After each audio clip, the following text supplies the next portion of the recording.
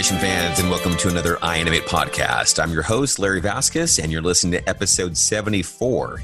Joining me as a guest in this, we have my buddy, Rick Arroyo. How you doing, man?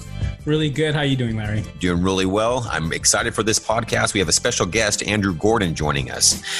Andrew has been in the animation industry for over 2 decades, 21 of those at Pixar, and is now head of animation at DNEG. So I'm really excited about this one. Anytime you can kind of get an industry vet in and talk about their journey is an exciting time. So I'm looking forward to talking with him.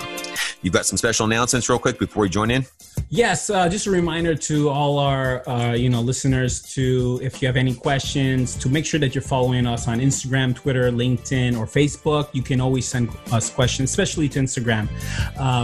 Also, if you're looking to get some training, I know that a lot of studios are willing to pay for your tuition and help you advance your career. It makes you more valuable. We do have a certificate that we can provide to your studios. So if your studios or yourself is looking to do that, don't hesitate to reach out to me at rick@ianimate.net.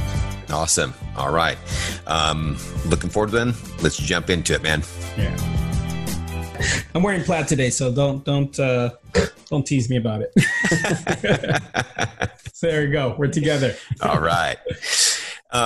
So first off, Andrew, like I said, kind of starting this thing out, I really appreciate your time. As you kind of mentioned, these are kind of cool little time capsules and a chance for people who don't get to connect with you to kind of hear about your journey, hear about your philosophy and thoughts on animation. You've obviously have an amazing history already, being at Pixar for 21 plus years. Head of animation there at DNEG and their full feature animation. So I know you have a lot to share with us. So we do really appreciate your time. And then, my pleasure. As I mentioned as well, Rick, you weren't in on this here, but I met this guy, and it's kind of crazy now to think about it. It was at the CSU Summer Arts in Fresno, but I think it was in 2000. So we're coming up on almost 20 years. Wow. Yeah. I know, just like that. Crazy, huh? Crazy. Ironically, CSU Summer Arts was where I got my start. I was right out of high school, and I saw this thing in the back of a magazine, and I was like, wow, it was in the back of an Amiga magazine. I don't know if you know what an Amiga was. Yeah. But like an Amiga was like a graphics computer. I'm dating myself. And it said, come to California. There's like these guys are going to be there. And so I ended up going there, and it changed my mind. First of all, being in California and seeing all these people doing animation on a computer. Dean Wellens was there, and Mike Wellens' brother, and all these famous people at the time. So CSU has a special place in my heart. That's fantastic. So now when did you join that? Because like I said, you were instructing in 2000. So how long did it take for you to get to that position? I went in 1990 as a student, and then I came back like at least 3 times after that because I loved it so much. And then once I got to Pixar in 1997, right around the time of Incredibles, like around 2000, then I started to teach. But I'd always envisioned myself wanting to teach up at Humboldt because that's where it was. But Fresno was where it was happening, though. Gotcha. So Gotcha.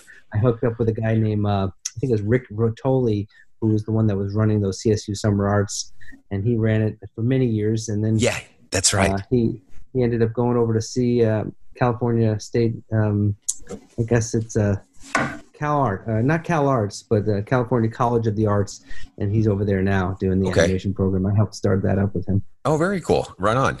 Yeah, I remember. I think you had. A Bug's Life had just recently come out, or shortly. I think Monsters Inc. was being worked on. In 2000, it probably would have been like close to like Nemo, Incredibles era. Okay. Bug's Life was like 1997, 98. Then after that was Toy Story 2. Okay. 99-ish, and then probably you're right. Monsters Incorporated was around 2000. You're right. Yeah, because I remember it wasn't released yet, and you accidentally had some stuff and everyone was like, "Hey, come on, show us." You're like, "No, I'll get in trouble if this got leaked out." Yeah, that's right. Yeah, back in those days, it really was. At least at Pixar, it was very open in terms of being able to take stuff and teach with it and share. And I think that really came from people like Ed Catmull and the animators there that just were really into sharing what they knew, and I think that was one of the things that I really wanted to do, in teaching, was give back, because my experience of having, some teachers way back was that they didn't want to share some of the secrets. And I always was frustrated by that. They're Gotcha. holding back things instead of like, here, this is it. This is how you do it. So, I really wanted to kind of show everybody, like, look, it's not really, brain surgery. It's hard, obviously, but yeah. This is some of the tips, And I think your demo reel you showed us was kind of ironically was a bug lifting an object from one place to another. Wow. I can't believe you remember that. That's amazing. I applied. I was working at Warner Brothers. I had That's gotten. Right. I had a weird transition into CG. I liked the imagery first, and then I went backwards and I learned 2D animation because I felt like I didn't understand how to get into this business without, like, the 3D stuff just wasn't working out. And so I went back and I learned how to flip pages. I got a job through that with a flour sack assignment at Warner Brothers Classics. They did the Looney Tunes. Yeah. I worked on this thing called Marvin the Martian. And then during that time, they weren't really doing much. And so in my spare time at night, I would use Softimage. That was a software. And I would just do little assignments. So once I applied to Pixar, they were like, yeah, this is pretty cool, but your stuff's too cartoony, so maybe next time. So I ended up going back, and I was like, all right, well, I applied to DreamWorks at that time, was just starting up the first Shrek, and it was motion capture still. Disney was doing Hunchback. No, they were doing something to do with, like, I could work on the tails and the toes of a Hydra dragon. There was things going on at Blue Sky. There was things going on. It was just starting. And then that bug assignment I did got the attention of somebody online. I think it was Steve Siegel, who was like, hey, we're doing it at Bugs Life. Why don't you come up and interview for that? And then that's how I got in. The thing I thought was so cool was that it was the parallel with the bugs, but it was only the one shot that got you in that Pixar that you had mentioned. So I'm going to, your demo reel, all it took was one shot. No, it was the Marvin the Martian work and also that work. Okay. I think, and also the fact that I had a little bit of a short film that was 2D.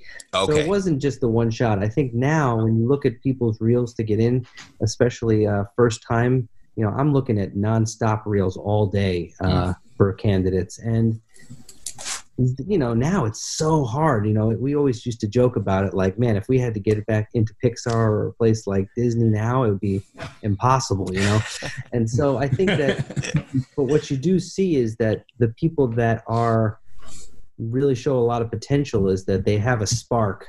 Their work has some sort of special spark to it. It has like you could see the potential in the acting or the idea, or not necessarily like the polish is perfect or, like the arcs are just so, but it's like the ideas and the acting. And I think that that's really the key. And, I've seen a lot of iAnimate reels as well. And I was like, ooh, that one's really good, and I think that, you always spot that kind of spark that comes out. Oh, very cool. That's a nice compliment. I had a question. I want to jump on that because I've been working on some stuff. I won't say what, because then I get in trouble. Right? Some stuff, but I want to understand more, like, when you say spark to acting, what the spark itself, is it because you felt connected to it? It felt real? It felt personal? It felt like, what was it of the spark that really stand out? And this is something I talk with my teams and with the students, but I want to hear your take on what it could be a lot of things, it could be a lot of things. If you go back to even people that work at Pixar now, like some of the animators, they may have showed like a visual effects reel, and then you'll see one test shot that they did that was just really well observed and acted, and they got the expression right, they got the beats right, they got the emotion right, and it doesn't look cliche. They're not using like cliche gestures or some canned piece of animation. There's something personal about it, and something that is like not referencing animation or something that somebody else did. It's completely fresh. I remember also an animator that we had hired back in the older days of Pixar, where she had a reel that, and I won't name this person just because I don't want to, get specific, but all I could say is that the reel was very kind of rough, but really it was about the idea and the kind of caricatured personality of the character on the reel that was like, wow, there's something different about this. And then that person ended up becoming one of the best animators. Very cool. And do you think you have to see through it? Yeah. Do you feel like there was a sense of truth behind the performance? It wasn't just like a crafted design performance, with great gestures. Did you felt there's like a truth? Because that's something I've been talking about to my team. It's like, don't just animate, don't just move things, but find the truth behind it. Like what's the truth of that moment for the character, or what's the truth that you can bring and give to the character that is your own, but that can translate in that character's moment? Like, is that how you? I think that's a great way of saying it. I think I kind of heard I think it was maybe James Baxter who had said it, that he was discussing how if you really look at like an actor like Ben Kingsley, essentially he's the same rig as the character that's Gandhi, that's also in the same character in Sexy Beast, right? So it's using these rigs that you get, especially the ones that are from schools that have a library of them, and changing them, and then so that they are a different character. And so you are bringing out that truth. Who is this character really? Like, are they somebody that just lost the lottery? Are they somebody that is going through a hard time? Are they, you have to find the truth. You have to kind of climb into the character, and I think that that's ultimately what a great studios are looking for, is like, can you do any character? And is it not just referenced off you or somebody else? Like, can you really imbue this thing with a different character? One of the things I thought was cool when I mentioned to you, I took Tal Schwartzman's class about a year plus ago. He said one of the things that mentioned there at Pixar was motion versus emotion. And it was that idea of getting behind that character versus just moving the character around. And that it was a question they kept asking, okay, is this motion or is this emotion, and getting that performance versus just moving it around. No, I agree. I mean, I think that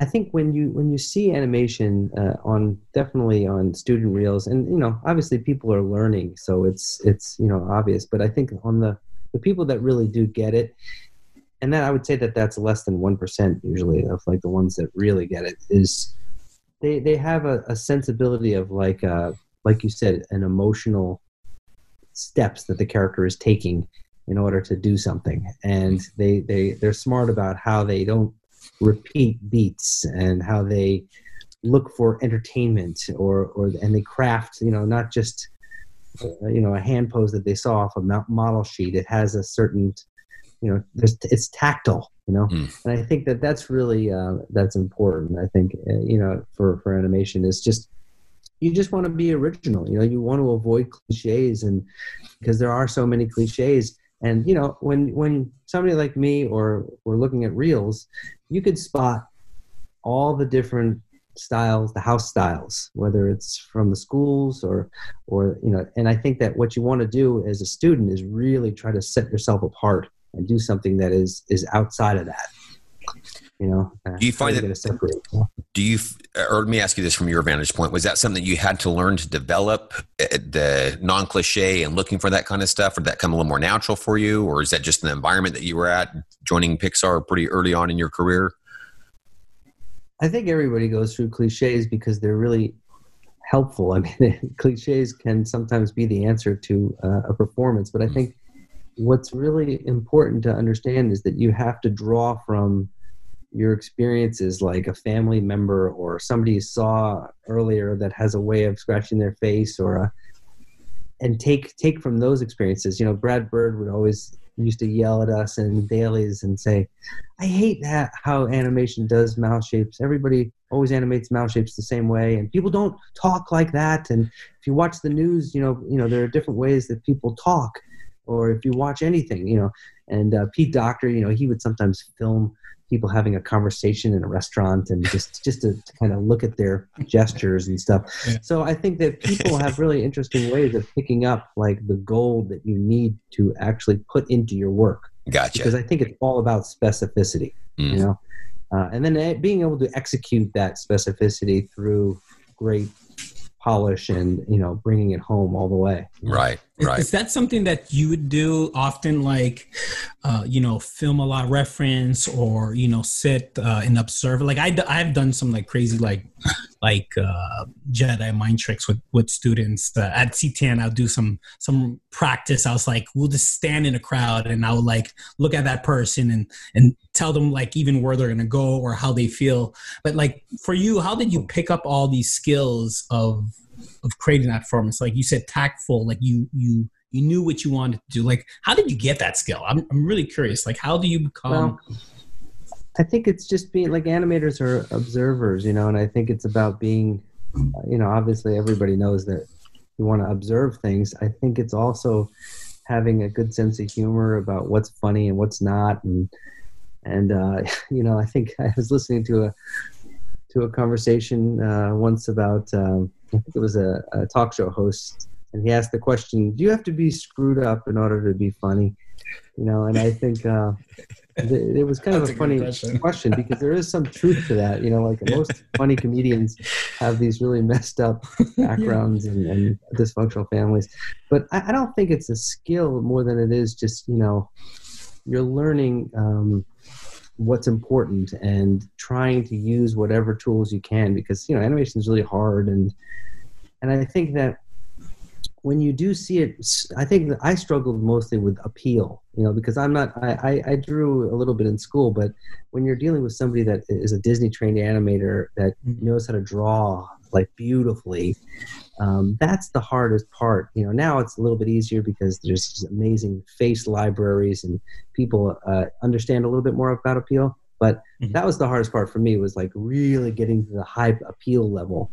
The acting on certain characters came a little bit easier, but it really depended on casting. So I think that you also have to animate characters that you're closest to in terms of, is the casting smart for you? You know, do you see the acting in your head for that character? You know? And I think as a student, it'd be smart if I was doing a test, I would try to think about something that really resonates with me. Like, oh, I know that character. You know, like I grew up with somebody like that, you know? And gotcha. So I think, yeah. What was that? Yeah.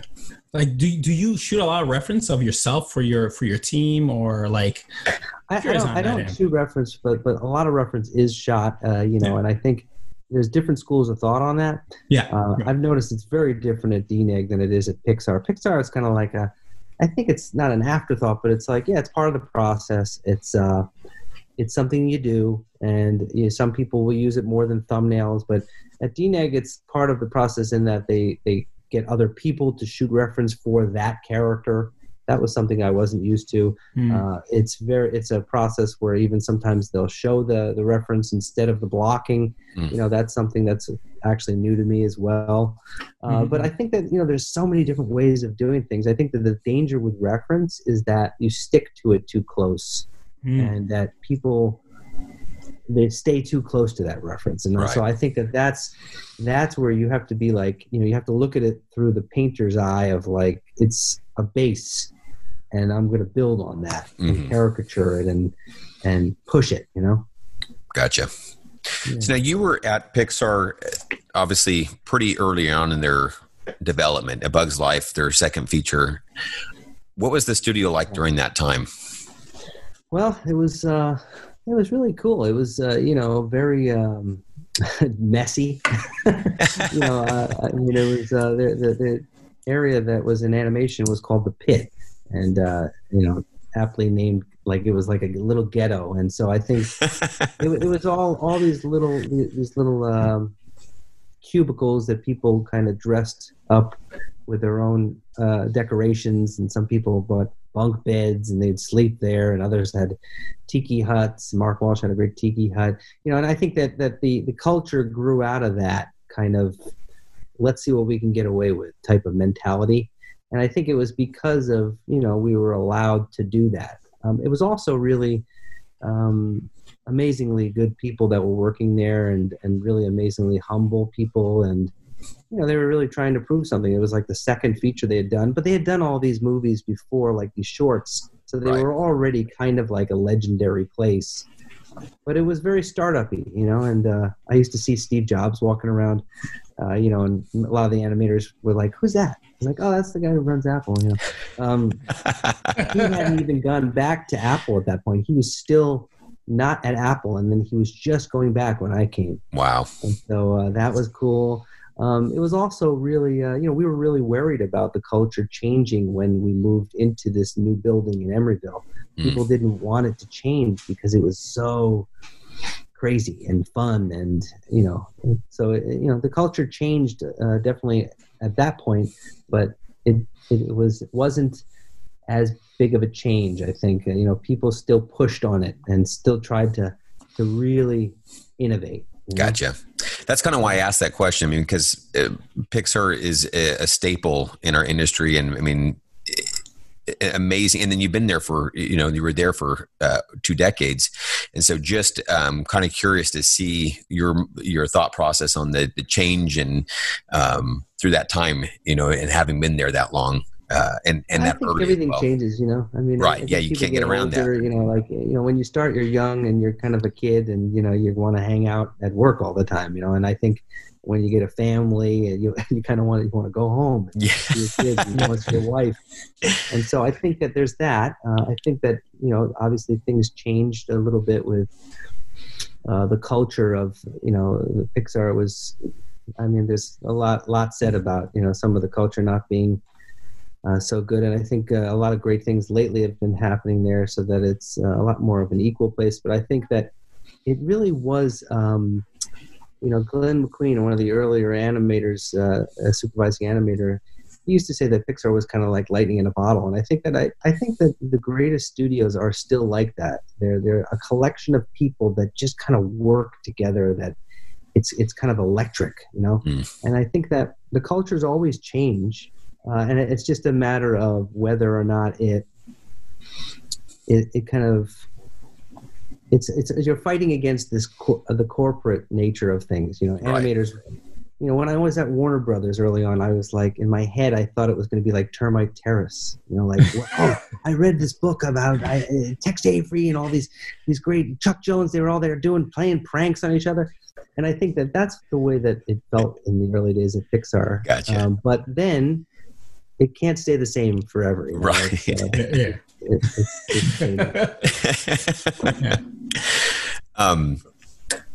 Was there any particular projects when you're working there that are highlights for you?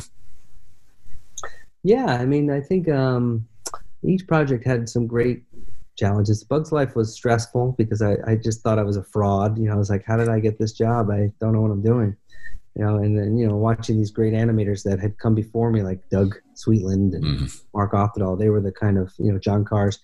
We were always trying to measure up to their work. And so you would just kick yourself. Toy Story 2 is really interesting only because you're seeing again what had happened, that magic on Toy Story 1, and then people pushing it. And then you started to get more comfortable. I didn't really get comfortable until Monsters, where I got the chance to lead a character named Mike Wazowski, and that was really fun because I got the chance to kind of own a little bit of a personality of a character, and I liked that film. Nemo was cool just in that it was like learning about fish locomotion and understanding like how to move something through a viscosity of water, and so that was like a learning, exploration for a character. I worked on Gil. And, he was a lot bigger of a role in the beginning, but then he kind of got knocked down. But it was cool just because it was all about his eyes and what he was hiding. Incredibles was a high mark just because Brad Bird had come in and he just shook the place up and really was like almost like a general, like he came in and went, we're going to change the world, and I think that he was just great to work for because he had a connection to Milt Kahl and the 9 Old Men, and he was like a teaching as he directed, so Very that was cool. really great. But I think every show had a really great. I think one of the high marks was probably Ratatouille. I had come on early on that movie, and then it got blown up, and then when Brad took over, it started to really take off. And I think that was, I remember, a very, very really fun time. Just for the studio, it was really different. Did you feel like there was any extra pressure being at Pixar and you guys having to produce hit after hit, or was the process, because you're just going in production to that? Well, I don't know. I think that's a great question. I think that you don't want to. I always used to hear this from Ed Catmull, who used to say, you don't want to believe you don't want to believe the mythology around the company or yourself, because a lot of people will write an article about the movie and how it's made, and then the people that made the movie know that it's totally not true, and that everybody went crazy to make this movie. But then the danger is that you believe the mythology of like how it's made or how good the company is, and I think that's where the danger is. So I think that the difference between, in my opinion, only between Pixar and some other places is that they're a self-introspective studio, is that they really are always kind of looking at themselves and wondering, are they as good as they can be? And and I think that's where the magic comes out. And the same with an animator, like never being satisfied and pushing yourself and being hard on yourself is how you get the magic. I used to sit next to one of the great animators of my era back in those days, and he was always struggling and cursing, and there was a lot of problems, and I was like, wow, even the best animators go through that, right? Right. So I think that was really inspiring to see. Yeah, very cool. And that's what you'd mentioned. Animation isn't brain surgery, but it's hard. It is hard. Yeah, harder with Maya too.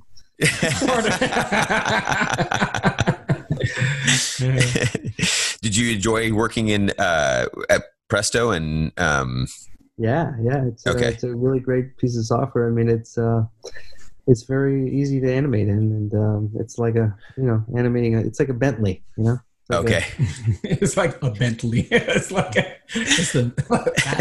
wow. But I think that Maya is getting better and better, and there's great tools like Animbot and all these kind of cool tools that are out on the shelf. And I think that it's not the tool, not necessarily the tool. It's just certain like workflow things. The fact that multi-shot capabilities and speed. Animators want to go fast. Yeah. I think that's the key, is that you got to be real time. And I think we're going to be entering another era of animation soon. It's obviously all going the way of real time and lit. And, when I start doing stuff in Substance Painter, and then I'm like, why can't animation look this good? I'm painting gold in 3D. I should be animating with full lights, everything. And so I think that's got to be coming. Yeah, it's coming. Like, I'll just say that. It's coming. So as I mentioned, Rick's works at Ubisoft, and so they push a lot of the tech for that reason. So it's always neat to see how that bleeds into feature filmmaking and such. Yeah, sure. Yeah.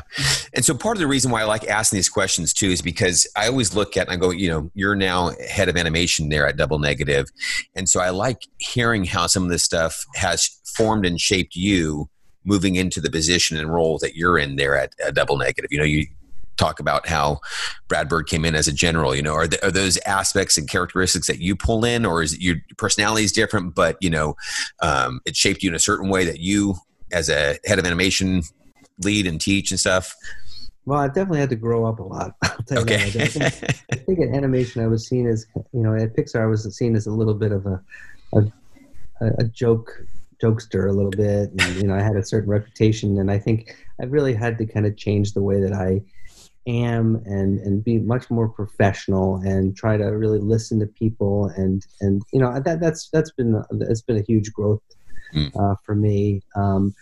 Always you kind of take into account all these directors and people that you've seen and how they've dealt with things, and you try, and there's been so many people that I've tried to listen to and deal with things in the same way.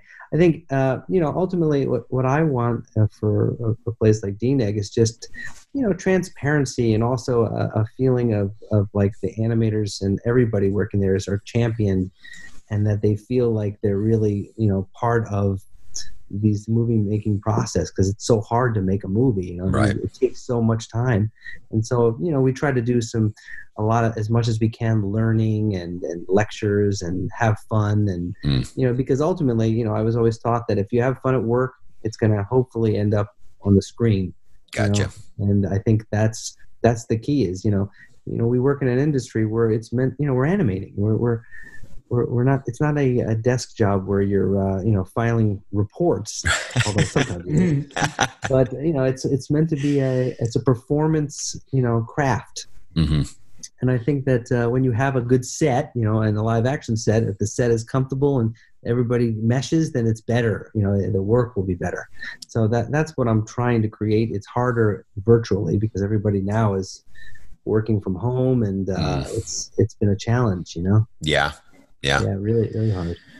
Now, having left a company like Pixar, again, a staple in our industry, what were some of the deciding factors, if there's something you can get into, that made you go, hey, look, it's time for me to leave the nest here? I think that the hardest thing at a big company like Pixar is that a lot of people who have been there a long time want to do other things and other opportunities. And I had just done a lot of things that I was able to lead the internship 4 times. I directed a lot of promo. I did the souping gig on a short. I did a directing animator gig. So I did a lot of different things, and I think I just felt like I want to try something and take a risk, because it's extremely comfortable there. And so I just wanted to see what it was like on the outside. Yeah. There's other studios other than Pixar. Yeah. It's like, really? And so I think that,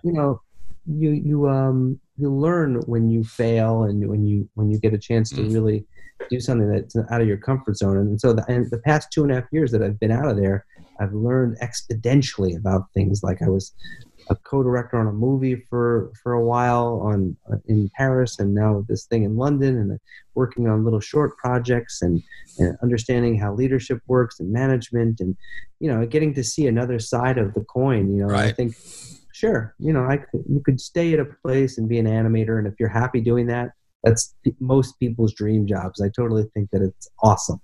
I just was, wanted to see what was going on, like what else is out there, Yeah.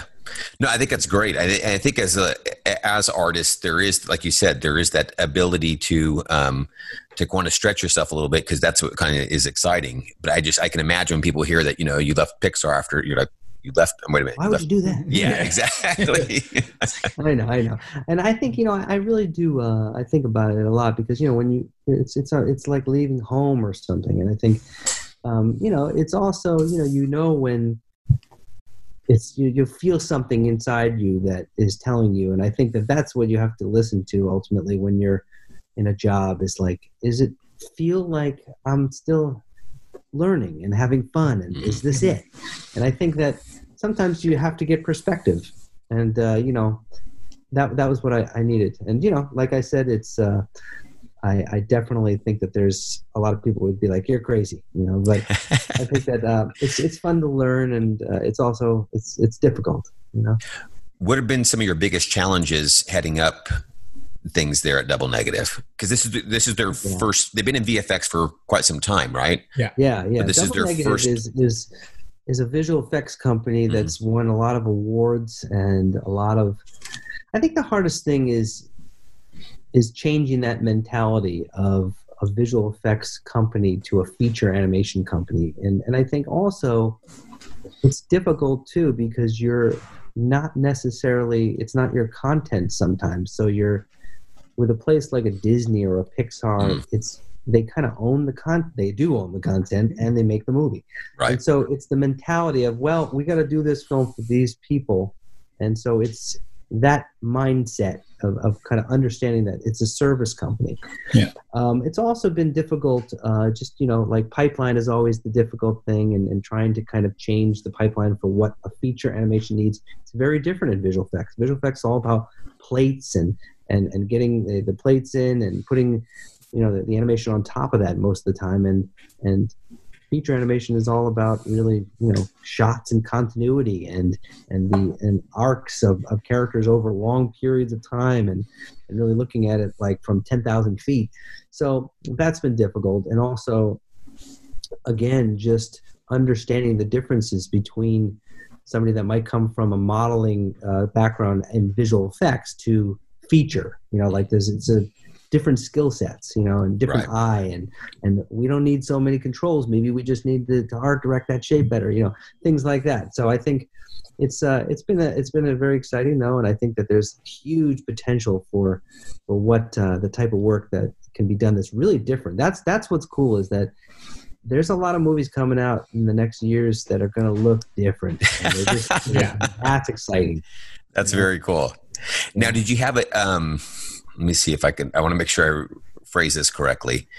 Did you have a tough time finding artists and animators to fit the feature animation type? Because like you said, it's not that they aren't talented in that regards, but there's a different eye. Mindset, yes. It's the approach. Yes. So did you have a tough time? That was one of the exciting things for me, was that I was like, why doesn't animation exist in some amazing city like London? Like feature animation, because London is like, talk about characters, it's like a city of characters, so that was one of my reasons why I was thinking, I just thought it would be amazing to live in London. It has been a challenge, but you find the gems and you find these unbelievable animators. They come from, we got people from all over the place. We got people from like all different countries and a lot of different studios, people from that were at Pixar. We got people from Disney, Blue Sky, Aardman, Illumination, you name it. Like it's a collection of all these people that great. Also know each other. Like, oh yeah, I worked with you on that last project. See, that's the difference too, is that people are used to this gig mentality of like, well, I got to go, I'm going to this movie.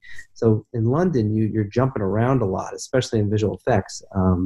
And features less, but I think it'll probably get like that too, where you'll see a lot more where I'm going to go work on this show or that show. And that was really always the frustrating thing to me in California, was that there wasn't too many games in town. It was like Pixar or Disney in California if you wanted to be in high-end animation. Obviously Sony, DreamWorks, Vancouver, and like all these other companies, but there was a little bit less. And so I think it's great for animators to just have choices. Absolutely. And be able to go to different places. Yeah. Let me ask you, I don't think it's that touchy, but like a life of, I started in film, I went into games, and I'm thrilled about it because I love what I do, right? It's just amazing. And I get to do live action and all these things here and there. But the fact that the VFX industry, there's a lot of gigs, right? Like we mentioned, there's a lot of gigs. Like what do you think about that? Like, it could be, it's harder when you have a family, right? Because, moving from, that's why I'm happy I made the transition into games, and it was out of passion and a fluke, I would probably say. But I have considered a few years back to go back to film. I had something very interesting that I was considering. But, eventually I was like, just have a kid now. Like I need something a little more simple. You speak to a lot of truth there, yes. It is really hard to jump around and find the next job. And I think that's the frustrating part about it, is that nobody wants to do that. It's you want to have a job that you can kind of invest in. Right. And I do agree with you. I think it's really hard. I think I am finding that a lot of the younger, people coming out of school they're used to popping around, and they're like, well, I don't like this job, I'm out. And they've been there 6 months, so wow. I think that's just a generational thing, but I do agree with you. I don't like it. Right. I don't like the fact that people jump around so much, or that they have to jump around so much. Yeah. So I totally agree with you. Yeah, I'm really hoping that there was a time where gigs were set. There were set gigs were longer term. Either you had a number of shows you would do, or you had an agreement, with whatever. It's like at least 2 years. You didn't have to do 6 months, 8 months, or every year. It's like, I find that's a little aggressive, but it's always good to let our audience know, like, what is the reality of our industry and how to be prepared. So that's something well, one of the things that's a great question. I mean, one of the things that it does look great when you stay at a place for as long as you can. Mm-hmm. If you're popping around every 6 months, you start to wonder, well, why did you go to this place? One of the things I do find with some animators too is that they get stuck in certain types of shots, reaction shots, or they're coming in on the crunch of a movie, and they keep coming in on the crunch of the movie. I think that it's hard to get out of that, and I think you have to like try to do your own personal shots or plus like really get a great performance on there so that you do get handed like the cherry work, because I think that that's really important. So that's something that I would say that's really important. I also just think that the types of work that you work on, the things, you don't always have your choice and you have to pay your dues and all that stuff. Yeah. But I do think that once like if you want to work in features and you go into television first, it's hard to get out of television once you're in there for a long time. And I find people that want to transition, it's almost like you have to reinvent yourself and start over in some ways, because television animation is just different. Yeah. That's I think that's something we need quickly, reinvent yourself. Like, I think there's two things to it. It's how to have a long career, right? Now you're starting to see some artists with 20 plus years, but that wasn't very common. It's not that common, right? But reinvent yourself. I think what you said, because I actually talked to some students, like, they're showing the show reel and they're like, hey, I have some great acting pieces, but now I would like to get into games for whatever reason. And I'm like, well, your reel says you're not a game animator. You're that. Or you're like, I want to do feature film, but you have a lot of TV shows and it doesn't have the same quality of the same performance or the same polish. You get casted. So like, and I think you kind of are answered, but just like what would you recommend to someone that feels they're stuck in one role and they would like to evolve or like to change it up? Like, what are maybe like the 3 top things you would recommend them to do? I mean, I think that that's a great question. I think first off is that one of the things that nobody ever told me, which I think that I would love to tell students, is that in the beginning, you want to have a trajectory of where you think you're going to want to go and end up. I think that that's important. If your dream is to be a director, then go for that and learn and plan your trajectory so that you land there. I think that in order to get out of something that you're not happy with or you want to do, you really have to almost kind of relearn things and get current and make sure that you are up to the second with all the technology and the terminology and the work style, and you can't be coming in with old ways of doing things that are like, from 10, 20 years ago, because you're only relevant after you leave a job for like maybe, if you're lucky, 5 years, and then you're a has-been. You know what I mean? So honesty, you got to stay current, and you have to really understand that all the new tools and all the things that you have to do to get to that level. And I think that that's really one of the things that I've noticed is, the workflows and how people do things and how they learn.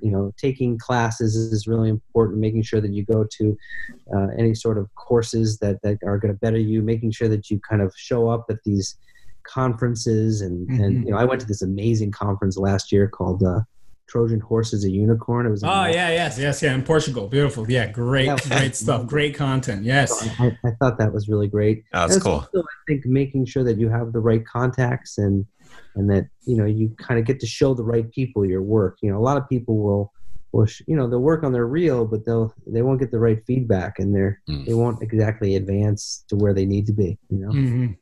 That's great. But half of it is attitude too. I'd rather have somebody with a good attitude that's okay, an animator, rather than somebody who's super cocky and very full of themselves and gets in the way. Turns you. Yeah. I'm like, I so feel you. Yeah. Yeah, that's awesome. Did you find that you've been able to teach a lot there in London at Double Negative? Some of the stuff that you've brought over from feature into an arena that's primarily VFX? Well, that's one of the things I love doing is the whole sharing thing. And I think we have this thing, a DNEG called ATAs, which is like animators teaching animation or animators talking animation. And I think, everybody tries to pitch in their story, or I try to teach wherever I can and have a lecture here and there. And I think that that's really fun. Teaching outside of it, I think that there is, in London and England, there are great places that teach animation that have great histories, but I think it isn't as much as like a place like California or even France. So I think that there is great visual effects stuff, but I think character stuff needs to be taught a lot more in England, and it's going to come around. I think there's just such a great history of filmmaking. Right. Yeah, I was just wondering if that's something that you've been able to bring there to Double Negatives with having that background. Yeah. I love teaching. Yeah, totally. That's great. Yeah. You mentioned reels. And you see a lot of them. You see a lot of them. Yeah. Let's start with tips and tricks for student reels. I think absolutely. I have I was doing a one-on-one session with a student, helping them for their careers, and I have my own thoughts, but getting your thoughts, tips and tricks for a reel, length, format. Yeah, go ahead. First off, you have to know that whenever somebody puts in a reel, they know. Most people could say, well, that's an iAnimate reel, that's an Animation Mentor reel, that's a whatever, all the different schools, online schools or wherever. Everybody knows the style and the house style. So you could spot it very easily. So that is the first thing, is to try to break out a little bit of that, so that you are not just animating a stock rig or a rig that is got the sensibilities of your teacher. A lot of the times, a lot of the times you don't know whether you're looking at somebody's work, and if it's how influenced was that by the teacher, and how much of that is you. Gotcha. So I always would tell my students when I was back in the days of the Academy of Art, it's you got to make this thing super original and try to put some hair or a props and light it. I mean, we used to think, it's okay to just do gray and Play blaster. That was 1985, 1995, right? That was back in the days. Now, now it's if you're you need to stand out. Yeah, you got to look at the amazing rendering that's going on, and you click a button and you've got unbelievable lighting. So I think that you have to do that now. I think that you have to make your reel stand out with amazing, not only just amazing animation, but shot composition. And maybe some storytelling. Obviously, the film is always the best way. Yeah. I've been blown away by some of the films that I've seen. So I think that's the first thing, is just to separate yourself so that you do not see through the rig or the program. And you see past it. You see past it. Yes, that's one. That's a great advice. We want more. Another thing, is not being cliche about the test. I can't tell you how many tests you see that are a dialogue example or a two-person dialogue example that, you just want to go, you want to try to dig deep about who and what kind of test you're going to do. If you're going to spend a couple months on something, make it have something that really tells a story or is original. It's not just a piece of dialogue from a popular movie. Thank you. Yes. What? Tell me, what do you think about this advice? Right? I'm going to tell you the advice I gave, and I want you to be brutally honest, because that's my thing, right? I'm yes, great advice. No, that's a terrible advice. So I was talking to a student, and I was they're doing a dialogue piece, and they're just talking and moving, right? I was explaining to the student, I was okay, the character is not grounded into their world. If the shot was in my office, right, and I'm talking to you, what else could I be doing other than talking to you? Maybe I'm fixing my mic, my desk is moving here. But have the character be submerse in the world than just do a talking piece, right? It's like talking piece, but I'm like, what is he doing? Yeah. Like maybe he's putting away his book because he's finished work and he really wants to leave, but he can't because he's, like, I was like, try to bring a reality. Then when you understand that reality, then have him live it, like not perform it, but actually live it. Yeah. In a sense, I was hoping that comes across clear, but it's like, because I can just do a dialogue, or I can write my idea, how the character feels, what he's trying to do, what was his mindset before, what he's trying to achieve. And then when I understand that, then I say, okay, now this is what he's actually saying. Not just the words coming out, but his body actually might be saying something different. I'm happy to see you. Yeah, how's it going, Andrew? Totally. I say, give me something real, actual, like a reality. That's what you want, and when you see the best animation, and especially in features, you're like, wow, who did that shot? I think it's really very true what you say. I mean, everybody knows how to gesture, and they use their hands a lot, and they use the stock expressions. I think students have to get that out of them, though. They have to kind of learn that stuff first, and then what you're talking about is like advanced, like Marlon Brando, petting a cat, type acting. I mean, I think, you're talking about like method, or something like method where you're kind of using experiences from your past, and I think that that stuff's hard, and that's why it's so hard to do, it's, but I do agree with everything you say. I think that the stuff that you see that's well timed and beautifully arcs and are nice, but still is generic. Mm-hmm. Mm-hmm. You want nuanced acting. You want ideas. I'd rather have a great idea rather than some beautifully polished piece. You want to search for ideas, and ideas happen anywhere. I think you could steal an idea that you saw on the street two hours before, or I think that a lot of animators, myself included, don't or didn't know about acting. I think you use your gut and you think that that's enough. You have to kind of understand a little bit about acting and how actors go through their process in order to really dig into. Yeah. I think that actually, I'll say this and I'll ask you this: what are some fields that have helped you grow in your career? I deal with a lot of actors. I've done voice acting from some games, or I've done some temp voice acting. I work with sound designers. I'm in the edit room. I touched a lot of fields. I started as an animator, but I have submersed myself with other experts that have actually had a huge impact. I did even a little small 3-minute videos, how I animate to sound. I just record a sound because it has the intensity, the energy, the feeling of it. And I use that as a baseline, and then I will animate to that, the type of pose. Cool. Yeah. So they really do such great things. I remember giving a talk there a long time ago. I thought it was such a great place. So many cool people. I think that, the question was really about utilizing what inspires me and how.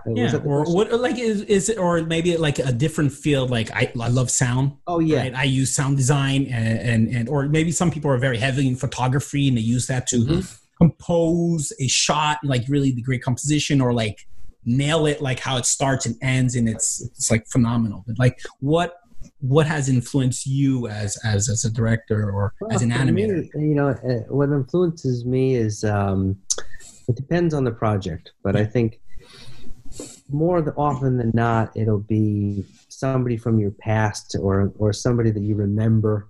It'll be a great movie that you watched, not animated, mostly live action, and noticing how somebody's hand is, or the way that I remember looking at Clint Eastwood and how his eyes were for Clint Eastwood and Paul Newman's eyes for how Gil's eyes might act, so it's stealing a lot of stuff. Yeah. And it's also looking at things that, like Brad Bird would always say, you got to go out there and live life. You have to go do your own thing, and I think it's really important to kind of understand that you can't just be sitting inside all the time. You have to experience things and put them back in your brain for another day, to use. But I when I was an animator, you just want to grab from everything, and where does the idea come from, You're pretty good Brad Bird, I got to tell you. What was that? I said you do a pretty good Brad Bird, I got to tell you. No, I think that he's like an animator's director, and I think that he pushed us for that, he pushes for those ideas, and even when somebody's giving a shot briefing, he explains. The greatest directors will explain it because it's in their head. They want it a certain way. Like, hey, this is when this guy comes into this apartment. The door was probably warped, and he has to do this every day. And like this is something he has to do every day. Is bring this bike in. I think that as a director, you really want to really get specific, and everybody always talks about that specificity. When you look at like a Miyazaki film, I remember Miyazaki telling a story about how his garden, he used to open the garden hose, and there was a certain rust on the way that he turned it, and it had a sound, and the way that the water dribbled out, and very specific. And I think that it applies to everything. Gotcha. How you can do your animation. Yeah. Did you have any particular mentors that you look back in your career so far, and like they were staples for you? Well, I mean, in my early days, I really learned under a guy named Frank Molieri at Warner Brothers. He was really just so giving, and I worked with a lot of guys at Warner Brothers that I used to just watch, them do their work, like Spike Brandt and Tony Cervoni used to work, at the early days of Warner Brothers. So definitely Frank and Keith Baxter. Then when I got to Pixar, I used to just kind of sponge off of the guys that were doing the best work, at that time in the very, very early days, like Mark and Doug and John Cars and people like that. And then in the later years, it was really just kind of surrounding yourself with your peers, like making sure that you had like a handful of people that were really honest with you about your work and worked it out with you. And when you got into a pickle, it was like, I don't understand this. Can you help me? And I think you have to surround yourself with those people. Otherwise you have to use their superpowers. You always hear that term, but you are kind of using your superpowers. I remember working with an animator named Bolem Bushiba, who on Ratatouille was just kind of like mind-opening how you could think about a character, and how emotional and how specific. And so, you just kind of take from whoever. And I think that's what makes a great studio is there's so many of those people, and the work just kind of goes up and up, and everybody's each other. Hopefully your students are doing that with their work at your school, and I remember I've shared this before, but I remember the first time when this is our 10-year anniversary this year. Wow. Pretty crazy. But I remember when we first opened our virtual doors, I was a student as well. And I remember when people started posting some stuff, it was, Ravi Govind and Roscoe Stefanovic, he's over at Disney. And I remember seeing their stuff right away. And I was like, I need to bring my A game right now, but it suddenly pushes you where you're having to strive for more than what you would do normally. The game has changed, man. It's like the animators now at the top studios are like SEAL Team 6. It's like they know how to do it, and it's I really it's amazing to me, they're the best animators, how solid they are for blocking. And it's like I really, when I was animating, it was a struggle to kind of like, you're really working it out, and I think now if you don't show a first pass of blocking, that's like, it's almost like, but I don't agree with that though. I mean, I think that a lot of the best shots that I remember seeing back in the day, they took a long time to get there. Struggle through it and stuff. Yeah, struggling through it and exploration and trying this and this gesture's there, here. I don't think it's struggling. I think it's finding that what I call it's like the truth, the essence, that element that connects to, like when I say like I feel an emotion, when example, I talk about my kids and how I feel about them, like that real truth Yeah. When you can craft a performance and it has it's surrounded by that truth or has element of that truth, people will find it and feel it's great. But to craft it, to get there, not everyone understands that. It takes time or you need help. You need input from people like, man, that feels good, and understanding why or what is missing to get it at that level. So, I really believe in that. That's just my opinion. I also believe honestly in the whole, the student becomes the master. And I feel like whenever you're teaching and you see the people get it, then they turn it on its ear and they take it to another level. So I think that the newest generation of animators is the ones that are going to push, and that's exciting. Yeah. The real I did a tweet once. Maybe I deleted. Sometimes I delete my own tweets.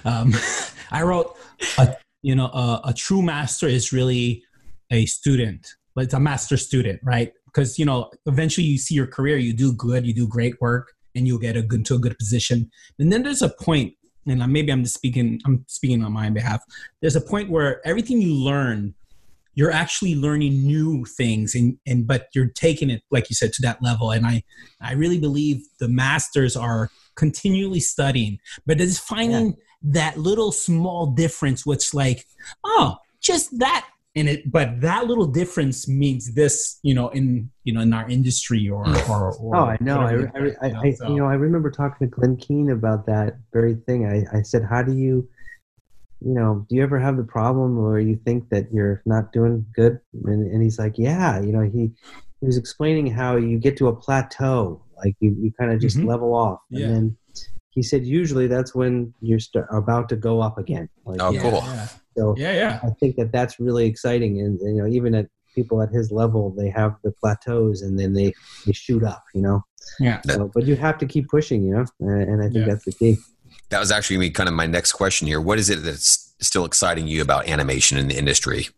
I am so excited about what is coming out now with the different looks of features, and it's not just a house style that everybody gets. There's different looking films. Everybody references, things like Spider-Verse but now I think that's opened up a field of different types of looks and different styles and cheaper films, like I Lost My Body is like something that's made for hardly any money, but was really well done and got an Academy Award nomination. So I think that I'm just excited to see some different work and also different studios and how they approach their craft under a limited budget. Not everybody has $200 million to make a movie. And so I think that that's really exciting to see what can be done for cheaper and efficient, scrappier people that are kind of innovating how they do things. So I'm excited about all that. And the different types of stories that are going to be told, especially in the next couple of years. Yes, we should all be very excited for what's coming. Yeah, this is great. How have you been enjoying working overseas versus the U.S.? I got to be honest with you, it's amazing. I think it's when you're in California, California's amazing and it's beautifully sunny. The weather is not the greatest in the UK. The fact that you can go to take a train to Paris or be on a plane when EasyJet or JetGo, Morocco and go to Russia or here or there. That's the most amazing thing. And I think that as an animator too, I think that if you're soaking up all that knowledge of like, there's a lot going on in a city like London. There's just endless things to do and then you can go take a train to Amsterdam if you want. And you can go to, Paris on the way. So that's mind blowing. I think so I really like that. It's a little bit over, stimulating, but I think, you guys are based in Montreal, right? He is. I'm in California. Yeah. I used to be in California, moved back to Montreal. So I'm based in Montreal, and I do miss California weather and I miss, don't we all? The United States. I think, it's been a great experience, no doubt. Yeah. Gotcha. So not too difficult to adjust into, huh?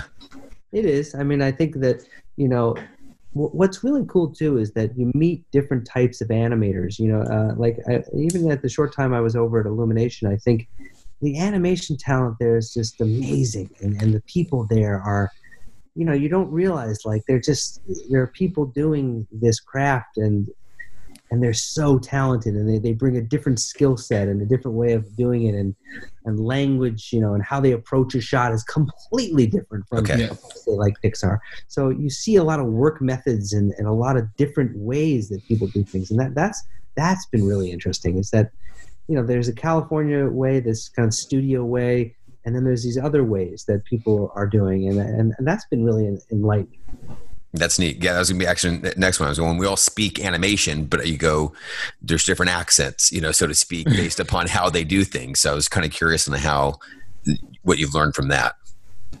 Well, I think that you have to just be understanding a little bit that there isn't just one way of doing something. You have to understand that also people come from different backgrounds. They have different ethnic backgrounds, respecting where they come from, and that maybe English might not be their first language. That's important. Even the gestures that they pick and how they might approach a mouth shape, even it's hard. I think that we take it for granted in the United States. We're working in a place like New York or California, you kind of get that. But if imagine all the people doing the films in other parts of the world, they're trying to observe that, and bringing a different spin on it. Yeah, I think right. That's what I've noticed. I also just noticed that, like, every country has their different, like, their personality. It's like we the United States, it's all from people that are from Europe, and there's very specific ways that people are. I'm not going to be specific. Yeah. You just know that going in. I remember I did a podcast with Andrew Adberry. I don't know if you know him. He's at Pixar. He's one of our alumni, but he's worked on Cars and Coco and such. But prior to that, he was in New York, and he was working at VFX studio. And he said one of the guys that was French there, he basically said, "Oh, I know what's wrong." He's like, "Well, what's that?" He's like, "You don't know how to animate, He's like, "Just hang on, let me show you something here, But it was so, and he was like, "Okay." To spades, man. I can't even begin to tell you. And then I think in England, sometimes you don't know if you're doing good or not. Yes is really no, and you're doing great is really, it's not so good. Yeah, I remember Jamal Bradley had mentioned when he went over to India DreamWorks, it was kind of the same thing where it's like, do you understand this? And they're like, because it was very it's part of the culture. Culture, like, yes, yeah. And then he'd get back and they like, you didn't address this, but it's like they weren't going to say, no, I don't understand this. It was just, I'm going to help. Yeah, I'm going to get this done. Don't worry, And so it was kind of learning that. The hard way. I think that, when you go into a studio system and you're in a bubble, like at a place like Pixar, it's very candor and honesty and trust. And you realize that the rest of the world doesn't work like that. And the rest of the industry doesn't work like that. And you kind of get punched in the face a couple of times, and I think that you learn a lot. Yeah. It That's hurts, great. But you learn. That's awesome. All right. Well, I got a kind of a closing question. You mentioned about that trajectory.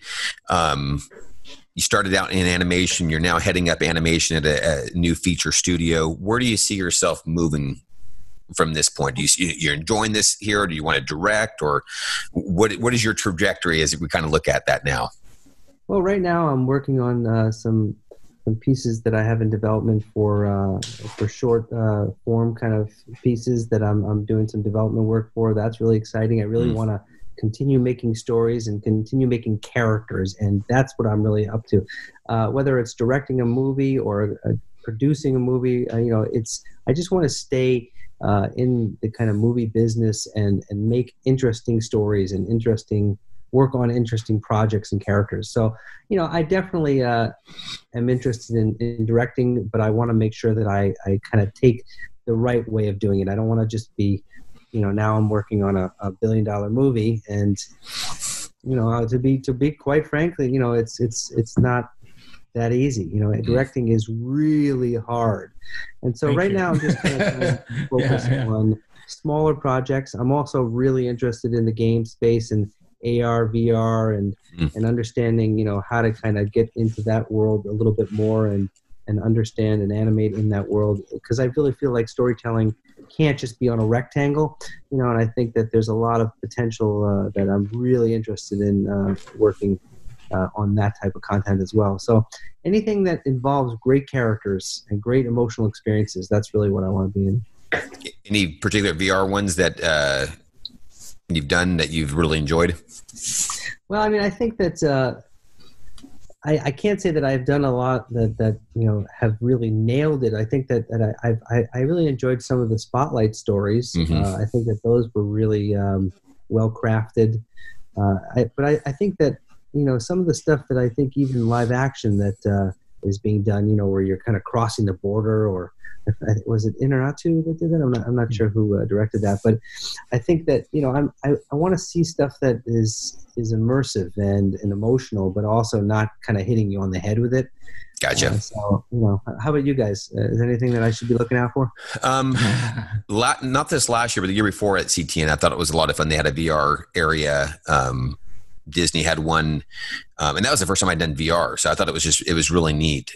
I know Baobab had crows. That was really cool. My brother had worked on that one, and some of the guys here at iAnimate. So yeah, it was a neat experience. I'd kind of heard a lot about it, and that was the first time I actually got to experience the VR, and I thought it was really, really neat. Yeah. I mean, I think that for me, one day there's going to be these, and we're going to be probably watching stuff through a pair of glasses. I just want to be ready for it, but also I want to see cool content. Right. That's exactly right. It boils down to not just a gimmick, but content. Yeah. Thank you guys so much for having me. It's really a pleasure, and such a great work that's coming out of the school. So thanks again. Thank you very much for your time. Like I said, I've been wanting to do this one for a long, long time. So I appreciate it. What you do in our industry, the Spline cast, are they still available? People can listen to those? Oh gosh, Splinecast. Actually, I have a website called andrewgordonstory.com. Okay. That has all of them on there on the blog part of that website. Cool. So they are all available still.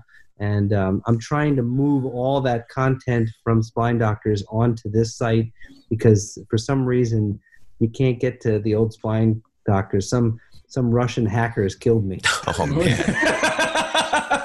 So, that's the way to end it. Yeah, but I definitely I'm going to put all that stuff up for everybody to see, and I appreciate that you guys even remember that stuff. So yeah, absolutely. So if you've enjoyed this podcast, go check out those other ones. I would highly recommend the ones with Ricky Navera.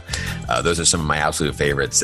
Just some fun stuff. So very much appreciate your time, Andrew. It's been great, and I love the little nuggets in this here. It was great. Awesome. It was really great talking to you guys, and thank you, Richard. It was great talking to you as well. And Larry, thank you so much for having me. Awesome. All right. Wonderful. And with that, guys, we're out.